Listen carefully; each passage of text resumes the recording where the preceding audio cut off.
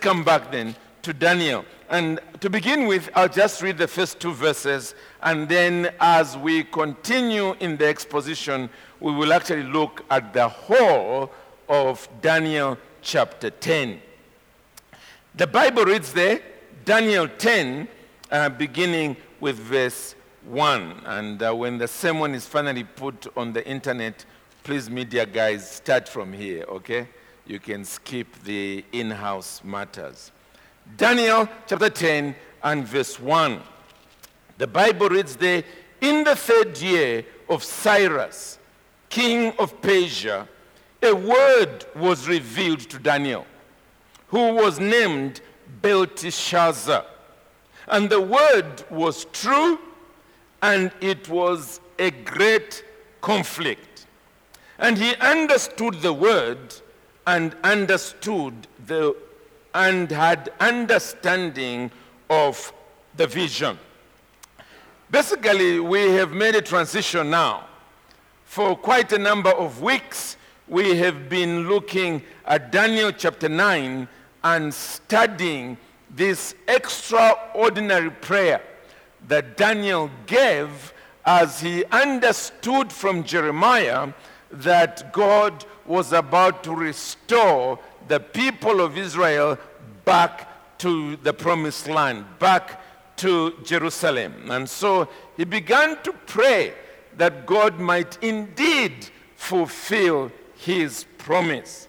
We saw that the emphasis there was really on confession of sin on behalf of Israel, and then towards the end, he spoke in terms of forgive, O Lord, and act on behalf of your people. We also saw that God used the angel Gabriel to then bring something of an answer to Daniel's prayers. We saw that from verse 20 to the end of the chapter. To begin with, angel Gabriel simply came and said to Daniel that there is a word that is being given to you. Verse 23, the second part. Therefore, consider the word and understand the vision.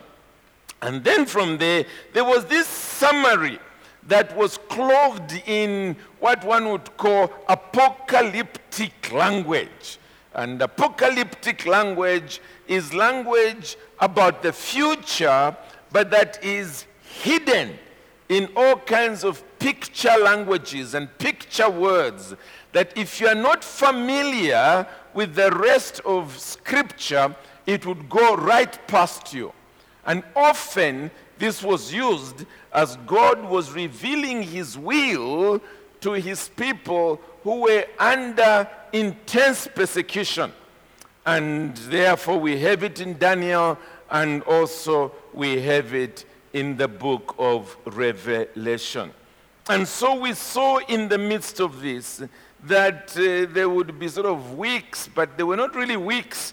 There were sort of 70 of sevens and threes of sevens and all the rest of it. And in the midst of that, we saw towards the end, Christ's return, the Antichrist destroyed, and Jesus bringing all history to an end. Something of that seems to have been quite clear. In other words, it was definitely pointing far beyond Daniel, far beyond Israel, far into the future that you and I are also still anticipating. So that's what was captured in these words. We come then to this next section, and chapter 10, chapter 11, and part of chapter 12 is now really the end part. It's that grand revelation that has been spoken about already in verse 23. Understand the vision. And that's really what Daniel is about to be given.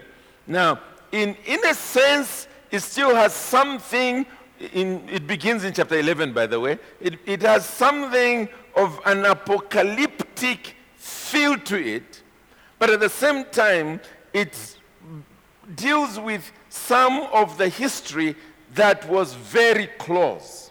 So instead of creatures with 7 horns or 7 heads coming out of seas and mountains rising and going into the waters and things to that effect, you actually now have kings of nations that are known.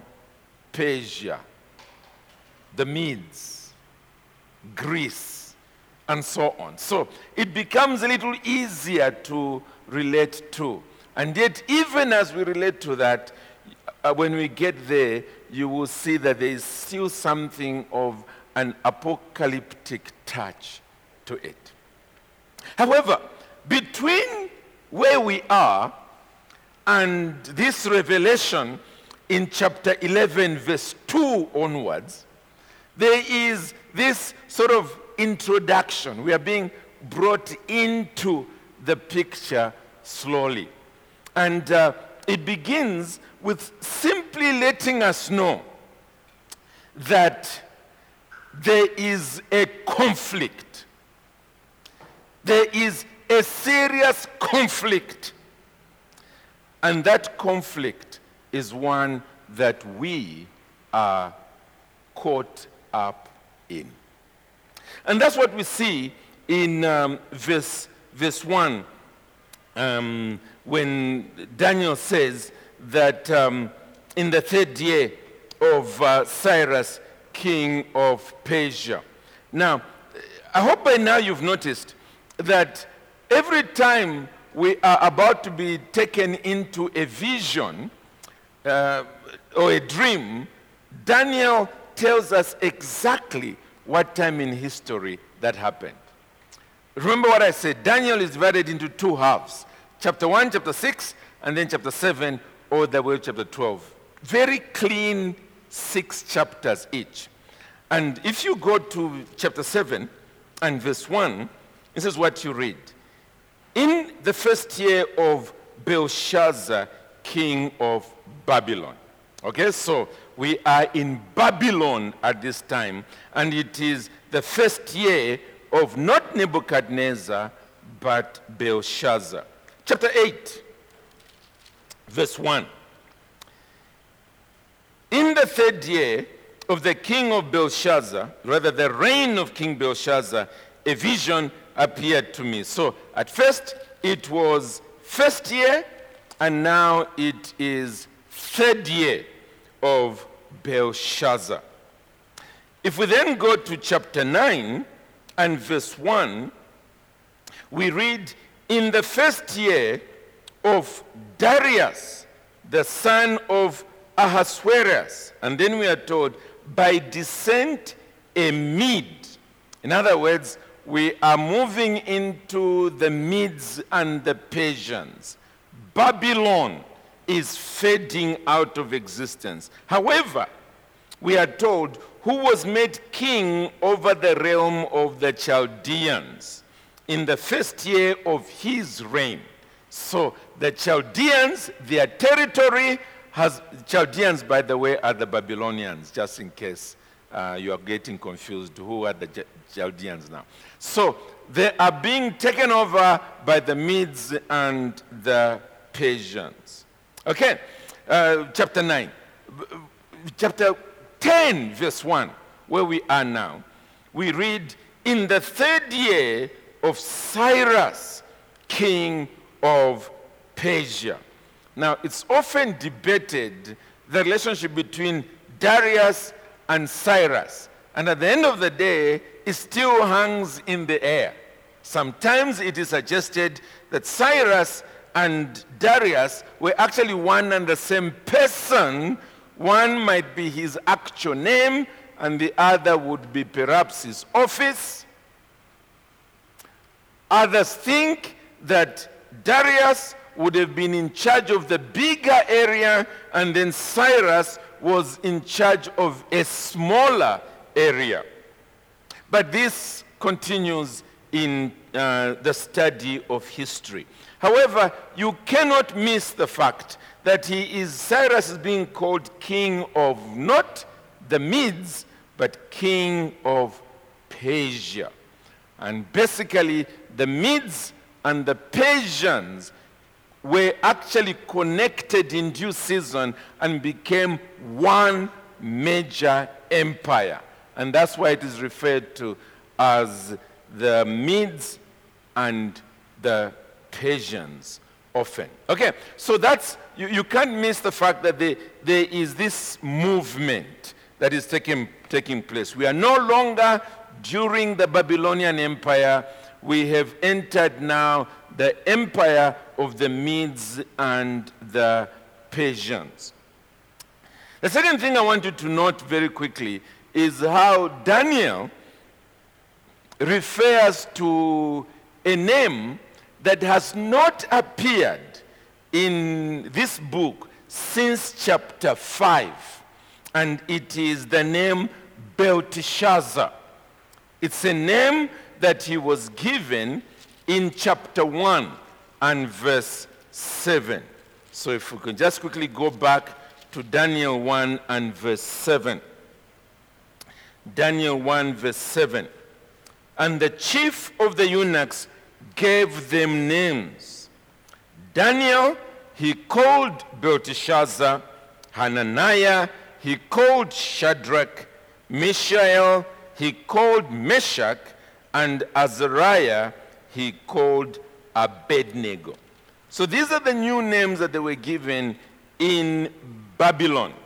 And the last time that Daniel referred to himself in this way was in chapter 5. So let's just quickly go there, chapter 5 and verse 12. The Bible reads there. I'm trying to start somewhere where it makes sense. Let's begin with verse 11. There's a man in your kingdom in whom is the spirit of the holy gods. In the days of your father, these are words being spoken to Belshazzar, who's now king, taking over from Nebuchadnezzar. In the days of your father, light and understanding and wisdom like the wisdom of the gods were found in him.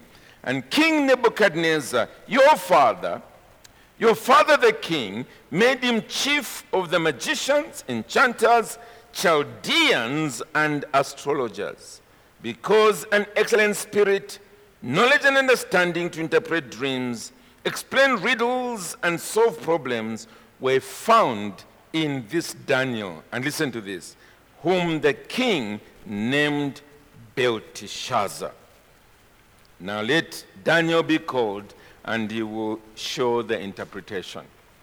The whole of chapter 6, the whole of chapter 7, the whole of chapter 8, the whole of chapter 9, until chapter 10, this name is not used again, and after this, it's not used anymore. Why? Well, the Bible itself doesn't tell us, but we can surmise and put it this way, that Daniel is about to give us the final vision. He already has a reputation that precedes him. It's a reputation that was with him in Babylon when he interpreted a number of dreams. Daniel is now an old man. It is safe to say he's now in his 80s, a very old man. Many years have passed since he was given this name. Probably about 70 to 75 years have passed since he had been given this name. So what is happening here is that Daniel deliberately is introducing this next section, first of all, by writing in the second person. You will notice he's not in verse 2, that's when he says, in those days, I, Daniel. That's when he speaks in the first person. But in verse 1, he's speaking in the second person. That is referring to, in fact, it might even be the third person. Yeah, he's speaking in the third person. He's talking about this Daniel sitting over there. In the 3rd year of Cyrus, king of Persia, a word was revealed to Daniel. So he's using the third person here, who was named Belteshazzar. In other words, that same man who had done all those interpretations in Babylon, now an old man, is receiving this vision for all of you. That's what this is about. And what was that vision? Well, 2 things are said about it. One is that the vision was true, and the second, it was about a great conflict. A great conflict. And it's really this aspect of true and about warfare that we must retain or capture as we go into the rest of this chapter, as we go into chapter 11, all the way into chapter 12. If we miss this, we've missed everything else in the last part. This reality of conflict. Daniel understood the message. That's what we are told at the end of verse 1. And he understood the word and had understanding of the vision. Exactly what angel Gabriel had told him in verse 23. Go back to verse 23. Let's begin with verse 22. Verse 22. He made me understand, speaking with me and saying, O Daniel, I have now come out to give you insight and understanding. End of verse 23. Therefore consider the word and understand the vision. Daniel understood what was happening. There's a bit of history that might not be too obvious to us here, but let me give it to you. By the 3rd year of Cyrus, king of Persia, the Israelites had been allowed to go back to the promised land. So between chapter 9, in the 1st year of Darius, the son of Ahasuerus, and chapter 10, in the 3rd year of Cyrus, the Israelites have been allowed to go back. They've gone back to rebuild, and they have walked into a booby trap. There's been a lot of conflict taking place back in the promised land. In fact, as I hope to show you in a moment, they've even had to stop the rebuilding of the walls.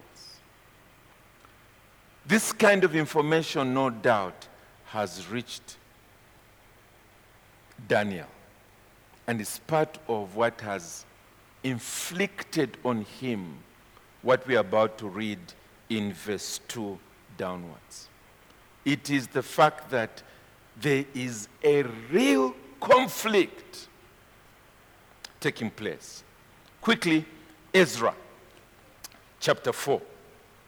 Ezra chapter 4.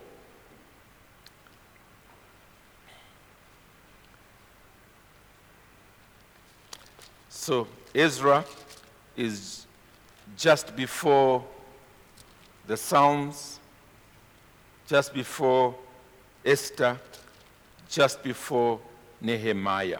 So just going backwards, if you begin with the Psalms, okay? Let's keep going backwards.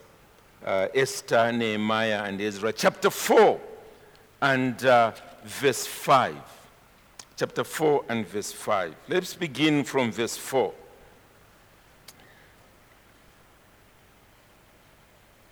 Okay, let's begin from verse 3. I'm tempted to say let's begin from verse 1. But the point is, I want you to capture something of the context. Okay, but verse 3 should be enough.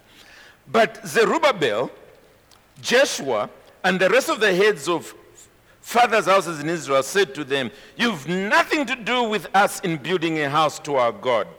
And we alone will build to the Lord, the God of Israel, as King Cyrus, the king of Persia has commanded us. Okay? So remember, it is the 3rd year of Cyrus. That's where we are. So they are now saying, Cyrus the king has commanded us. He's allowed us to come and build. So you guys who are stopping us, it's none of your business, get out of here. Verse 4. Then the people of the land discouraged the people of Judah and made them afraid to build. Listen to this. And bribed counselors against them to frustrate their purpose. Listen to this. All the days of Cyrus, king of Persia, and then we read, even until the reign of Darius, king of Persia. And you can well understand a bit of the confusion between Cyrus and Darius here. But the point is, they were discouraged. Counselors stopped them. They frustrated their purpose. There was real conflict taking place back home. Verse 24. Verse 24. I begin reading from verse 23. Then, when the copy of King Artaxerxes' letter was read before Rehum and Shimshai, the scribe and the associates, they went in haste to the Jews at Jerusalem, and by force and power made them cease. Then the work of the house of God that is in Jerusalem stopped, and it ceased until the 2nd year of the reign of Darius, king of Persia. So the work was even brought to a grinding halt. We go back to Daniel. So it is in this context that Daniel is speaking about this great conflict. Great conflict. In one sense, it was a physical conflict. They were fighting physically. They were stopping them physically from doing what they wanted to do. But in another sense, it was a spiritual battle. The reason why these people were being stopped physically, harmed physically, and so on, it was all about the rebuilding of the kingdom of God, moving God's kingdom forward. That was the real conflict that was taking place there. And friends, as we shall go on to see in the next week or two, we can apply this to ourselves because we are in a spiritual conflict. A very real spiritual conflict. And the conflict is about the kingdom of God. And it does involve the physical.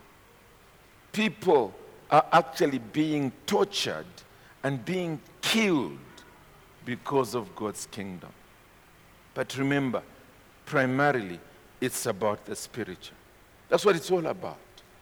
It's about the spiritual. God's work never goes forward without attacks soon beginning. And if you're a member of Kawata Baptist Church, you should know this by now, that as we've tried to push the agenda of missions forward, my, the attacks that we have suffered from is indescribable. Indescribable. Why? Because it's spiritual. It's spiritual. That's the reality that is there. You push God's agenda forward, and you soon find yourself in real conflict. But let's quickly proceed. Because what we notice here is as Daniel begins to process this, he soon realizes it's not about him, it's about the King of Kings and the Lord of Lords. And that King of Kings and Lord of Lords, bang, he shows up. He shows up. Let's read about this. I'll begin from verse 2 down to verse 9. In those days, Daniel, was mourning for 3 weeks. So he got this news, obviously, of what was happening there, and he was praying and crying to God, fasting, literally, for 3 weeks. And here, by the way, it is 3 weeks. It is 3 of 7 days. So there's no doubt, there's nothing apocalyptic about that. I ate no delicacies, no meat or wine entered my mouth, nor did I anoint myself at all for the full 3 sevens of days. On the 24th day of the first month, as I was standing on the bank of the great river, that is the Tigris, I lifted up my eyes and looked, and behold, a man clothed in linen, with a belt of fine gold from Uphaz around his waist. Now this was a vision. This was not a real man standing there. But all the same, let's finish the story. And the thing I want you to notice is that this is exactly the same picture that Ezekiel saw in chapter 1 of Ezekiel. It's exactly the same picture that Isaiah saw in Isaiah chapter 6. It's exactly the same picture that the disciples saw when Jesus was transfigured. It was exactly the same picture that Saul saw on his way to Damascus. It's exactly the same picture that John saw on the island of Patmos. So, no prize for guessing who this Daniel saw. Let's go on. I lifted up my eyes, verse 5, and looked, and behold, a man clothed in linen, with a belt of fine gold from Uphaz around his waist.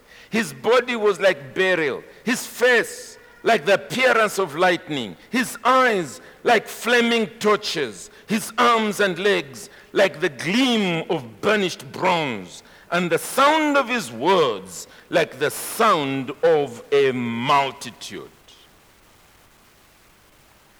And I, Daniel, alone saw the vision, for the men who were with me did not see the vision, but a great trembling fell upon them, and they fled to hide themselves. Exactly the same thing happened with Saul. He alone saw that vision. The men who were with him didn't see it. But they too had enough of whatever this experience was to leave them trembling. Verse 8, so I was left alone and saw this great vision, and no strength was left in me. My radiant appearance was fearfully changed, and I retained no strength. Then I heard the sound of his words, and as I heard the sound of his words, I fell on my face in deep sleep, with my face to the ground. Jesus, the second person of the Trinity, shows up. It is referred to in theology as a I'll remember the last part, but I'm thinking in terms of theonomy, which is not the right word here at the moment. So, it's God appearing in human form. Theophany, there it is. Thank you very much. Theophany. God appearing in human form. And it wasn't that Daniel was asking to see him, like it was with Moses saying, may I see you, O Lord? May I see your glory? It wasn't that. He just bang appeared. And his appearance had exactly the same effect that it had on all these other people. Saul was too weak for a while. He lost his sight. He had to be carried along. He was in fact encouraged to eat something. John on the island of Patmos was down as though dead with this figure that was before him. And in each case, The message is quite clear. It's not about the people. It's about me. It's about me. That's exactly what Saul was being told. Saul, Saul, why are you persecuting me? It's not about these people. It's about me. In the same way with John, as the people of God were being persecuted, and he went to hide on the island of Patmos, bang! This Jesus appears. As though to say, John, it's not about my people. It's about me, King of Kings and Lord of Lords. It's about me. That's exactly what's happening here. Jesus appears and basically saying, Daniel, this conflict, this fight is about me. It's about me. But the second thing is this: I am all powerful. We'll see a little bit more about the lack of strength in Daniel in a few minutes. But that's what happened everywhere else. Even with respect to Saul, he said to him, Saul, you are kicking against the gods or against the pricks. In other words, you are simply hurting yourself.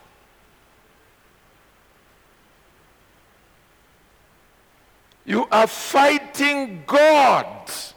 You can't do that. That's madness.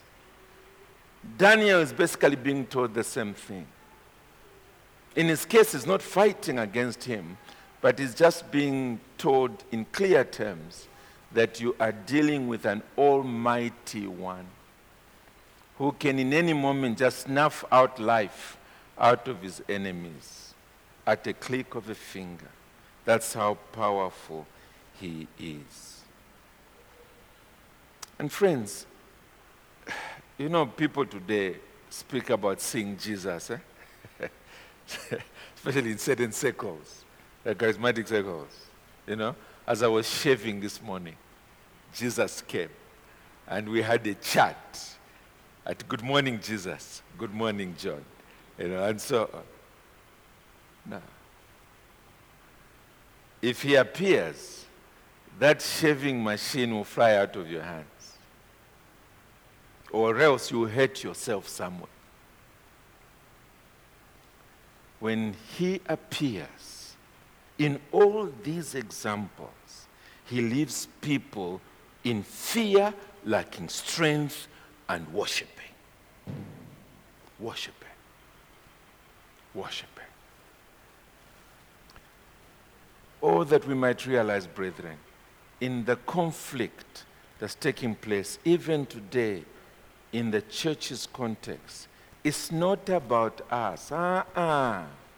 We'll soon be gone. It's about the King of Kings, the Lord of Lords. He is on his throne, and he can extinguish his enemies at a click of his finger. The way Martin Luther puts him, Lord Sabaoth is his name. From age to age, the same. Are we conscious of that concerning his church? That we are dealing with him who is the creator of the rolling spheres, the entire universe. God himself is in charge of history, and he is jealous about his church. Well, brethren, let's hurry on, because what happens after this is that this being disappears. That's all. He just showed up, and that's it. As we enter into verse 10, we are told, and behold, a hand touched me and set me trembling on my hands and said, hands and knees, and he said to me, O Daniel, man greatly loved, understand the words that I speak to you and stand upright, for now I have been sent to you. Now may I suggest to you that this is not the man he has just been looking at. It's not the man. This is the man, or the angel, who had said exactly these words. Remember, O Daniel, man greatly loved, understand the words that I speak to you. Let's go to chapter 9 and verse 22. Chapter 9, verse 22. He made me understand, speaking with me and saying, O Daniel, I have now come to you to give you insight and understanding. At the beginning of your pleas for mercy, a word went out, and I have come to tell it to you, for you are greatly loved. There it is, greatly loved. Therefore, consider the word and understand the vision. In other words, it's Gabriel again. It's Gabriel. He's been sent to him to help out. What does Daniel do? Well, basically, in the rest of this chapter, and I'll quickly summarize it, we are given a view of spiritual realities that we don't normally see. And it's about the spiritual forces, the angelic beings that are busy in the heavenlies at the command of God. I'm not sure that we have any other part of Holy Scripture that reveals that part like this part we're looking at. I'm not sure. So let's quickly read it and see what's happening here. Let's quickly read it. Let's begin from verse 11. And he said to me, O Daniel, man greatly loved, understand the words that I speak to you and stand upright, for now I have been sent to you. And when he had spoken this word to me, I stood up trembling. Then he said to me, fear not, Daniel, for from the first day that you set your heart to understand and humbled yourself before your God, your words have been heard. And I have come because of your words. Remember, he said earlier that I have been sent to you. For now I have been sent to you. That's somewhere in the middle of verse 11. So he said, I've come because of your words. You were praying, and as you were speaking to God, immediately he sent me to you with an answer. But listen to this. The prince, verse 13, the prince of the kingdom of Persia withstood me 21 days. Now, whoever this prince of the kingdom of Persia is must have been an angelic being. It's not a human being that's sort of on earth and then somehow he's fighting angel Gabriel. That's obviously not the case. It must have been another angelic being that is being referred to as the prince of the kingdom of Persia. Why he is called by that name could be that he was an angelic being that was specifically hovering around Persia and influencing what was happening there. So as angel Gabriel is coming, he is prevented from going further. There is this conflict that is taking place. He goes on to say, but Michael, that's another angel, by the way, one of the chief princes, came to help me, for I was left there with the kings of Persia, and he came to make you understand what is to happen to your people in the latter days, for the vision is for days yet to come. So there are these forces that are fighting. Let's call them bad forces that are fighting good forces. And it's in the heavenlies. That's why I've entitled my sermon, Spiritual Forces in the Heavenlies. Spiritual forces in the heavenlies. He goes on to say, when he has spoken to me according to these words, I turned my face to the ground and was mute. Now this is where he's being strengthened again. And behold, one in the likeness of the children of man touched my lips. Then I opened my mouth and spoke. And I said to him who stood before me, O my Lord, by reason of the vision, pains have come upon me, and I retain no strength. How can my Lord's servant speak with my Lord? In other words, with me. And now no strength remains in me, and no breath is left in me. Again, one having the appearance of a man touched me and strengthened me. And he said, O man, greatly loved, fear not, peace be with you, be strong and of good courage. And as he spoke to me, I was strengthened and said, let my Lord speak, for you have strengthened me. Then he said, do you know why I have come to you? But now I will return to fight against the prince of Persia. And when I go out, behold, the prince of Greece will come. And that's really introducing yet another angelic being. But I will tell you what is inscribed in the book of truth. There's none who contends by my side against these, which are bad angelic beings, except Michael, your prince. In other words, the prince who is over Israel. Over Israel, your prince. Michael, this is the first time that he is mentioned, and is mentioned twice in this chapter. He's mentioned again in chapter 12, verse 1. We will get there later. He's mentioned in Jude and verse 9, and he is mentioned again in Revelation 12 and verse 7. Again, these are real beings. This is not parabolic language.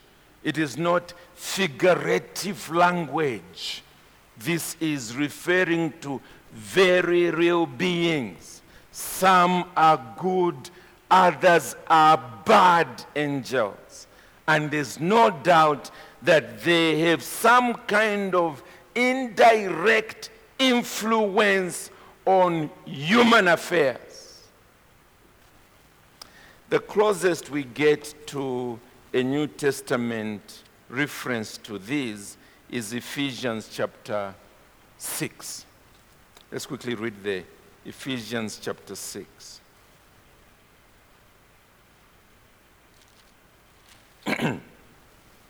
Verse 10. Ephesians chapter 6 and verse 10. Verse 10. Finally, be strong in the Lord and in the strength of his might. Put on the whole armor of God, that you may be able to stand against the schemes of the devil. The devil there is real. He's very real. He is an angelic being. Let's go on.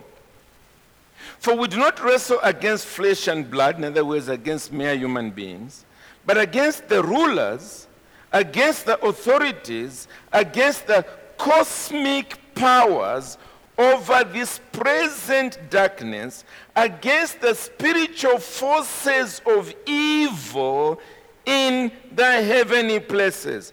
Those are the ones we are wrestling against. It's a real conflict that's taking place there.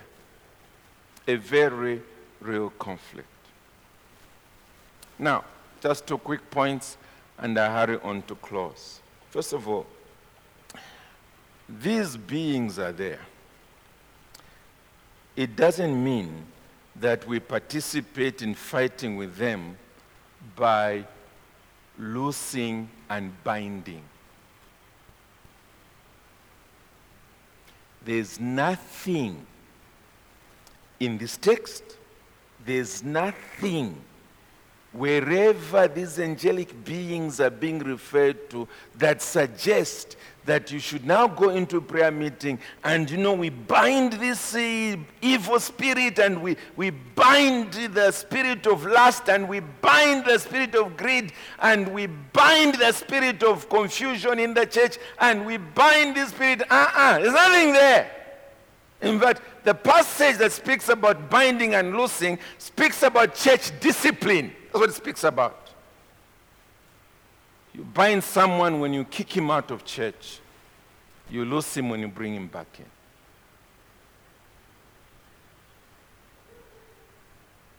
How do we participate in fighting against these forces? Well, it's there in Ephesians. And it is this: be strong in the Lord and in his mighty power. It is when we seek to live for Christ and we seek to live for him in his strength. That's how we participate in the fight. It's not gymnastics that are being done in a prayer meeting. No. Read it. The armor of God there is about truth and righteousness and the gospel of peace and faith and salvation, the Spirit of God, the Word of God, and praying in the Spirit with all prayers and supplications. And in case you want to know what that is all about, it says making supplication for all the saints. So you're praying for Christians. It's not that you are facing the devil now and saying, I'm binding you. No. You're praying for believers. In fact, Paul even says at the end there, pray also for me, that words may be given to me, that I may proclaim the gospel with boldness. Exactly what Daniel was doing here as he was praying to the Lord. That's how we participate. The important thing I want us to underscore as I hurry on to close is we participate when we are the beloved of the Lord. The beloved of the Lord. That phrase appears 3 times, isn't it? It appears, first of all, when Gabriel spoke to Daniel in chapter 9, halfway through verse 23. For you are greatly loved. You are greatly loved. We see it again in verse 11. O Daniel, man greatly loved. Greatly loved. We see it again in verse 19. Verse 19. And he said, O man greatly loved. Greatly loved. The actual word there also includes the sense of being esteemed, being greatly honored by the Lord. In other words, being a man or woman who in genuine sincerity you are walking with God, in genuine sincerity, in holiness, in genuine godliness. You're on the side of God. That's how you participate in the midst of these spiritual realities where God is sending his angels, and those angels are in warfare with demonic forces, with bad angels in the heavenlies. And you are seeking to be a man or woman of God. Is that what you are today? Putting it another way, are you a Daniel? Are you? Are you a Daniel? From the side of heaven, are you esteemed, highly esteemed? Are you greatly beloved? Are you on the Lord's side? This entire chapter is captured for us in the hymn we sang earlier, which I'd like us to conclude our service with. A mighty fortress is our God, a bulwark never failing. Our helper, he amid the flood of mortal ills prevailing. In other words, there's a real conflict, mortal ills prevailing.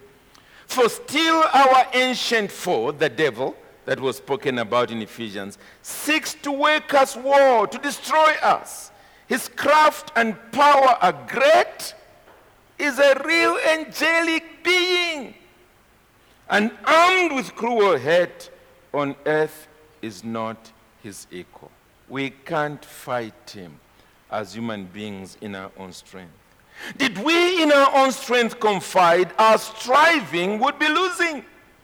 We're not the right man on our side. We saw him at the beginning of chapter 10 of Daniel, the man of God's own choosing. Dost ask who that may be? Christ Jesus, it is he. Lord Sabaoth, his name. From age to age the same, and he must win the battle. He will win. It's a matter of time. And though this world with devils filled, in other words, these angelic beings, these bad angelic beings, these demons, though this world be filled with them, and they should threaten to undo us, we will not fear. No, we will not fear. For God hath willed his truth to triumph through us. The prince of darkness grim, we tremble not for him. His rage we can endure. His doom is sure. One little word from here will fail him. It's not us. It is God's own word that will finally triumph. And he ends by saying that word, above all earthly powers, and no thanks to them, it still continues to the present day, saving us, sanctifying us, making the church march on. The Spirit and the gifts are ours through him whom we saw in Daniel 10, who sides with us. Let goods and kindreds go, this mortal life also. The body they may kill. Yes. Physically, yes. They can come in here with a bomb and wipe us all out. God's truth will still march on. His kingdom is forever. There is a real conflict, a real battle. And may it be true, as we were singing earlier on, that we are on the Lord's side. Savior, we are thine. Let's pray. Eternal and gracious God, even as we contemplated at the beginning of this sermon, the disaster upon disaster, upon disaster, upon disaster that came upon us in our missions work in Eastern Province. We see the reason why. There is a real conflict. Yet we thank you that it's not about us. It's about your Son, the Lord Jesus Christ, who has said, I will build my church.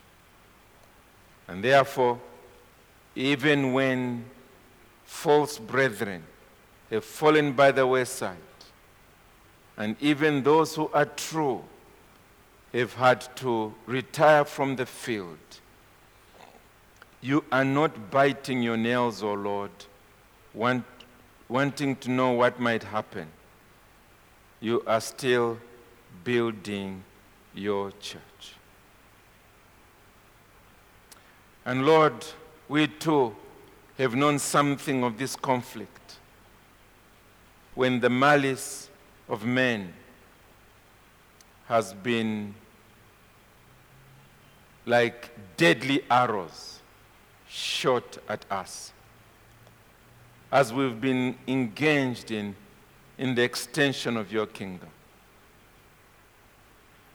Sometimes by those who ought to be allies.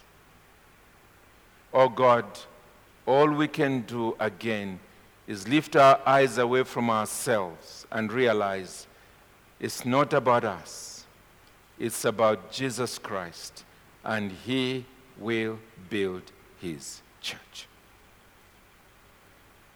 Help us to go out of this meeting today with renewed vision, renewed strength, a renewed faith. That yes, there is a bloody battle taking place right now. Bloody in the sense that there is real hatred, there is real malice in the heavenlies. But help us to go out there knowing that the right man is on our side, the man of God's own choosing.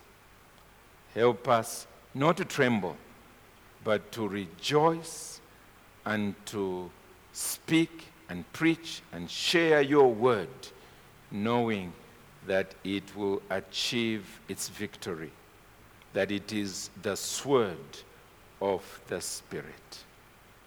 Thank you for Daniel, and thank you for what we learn from this chapter. In Jesus' name, amen.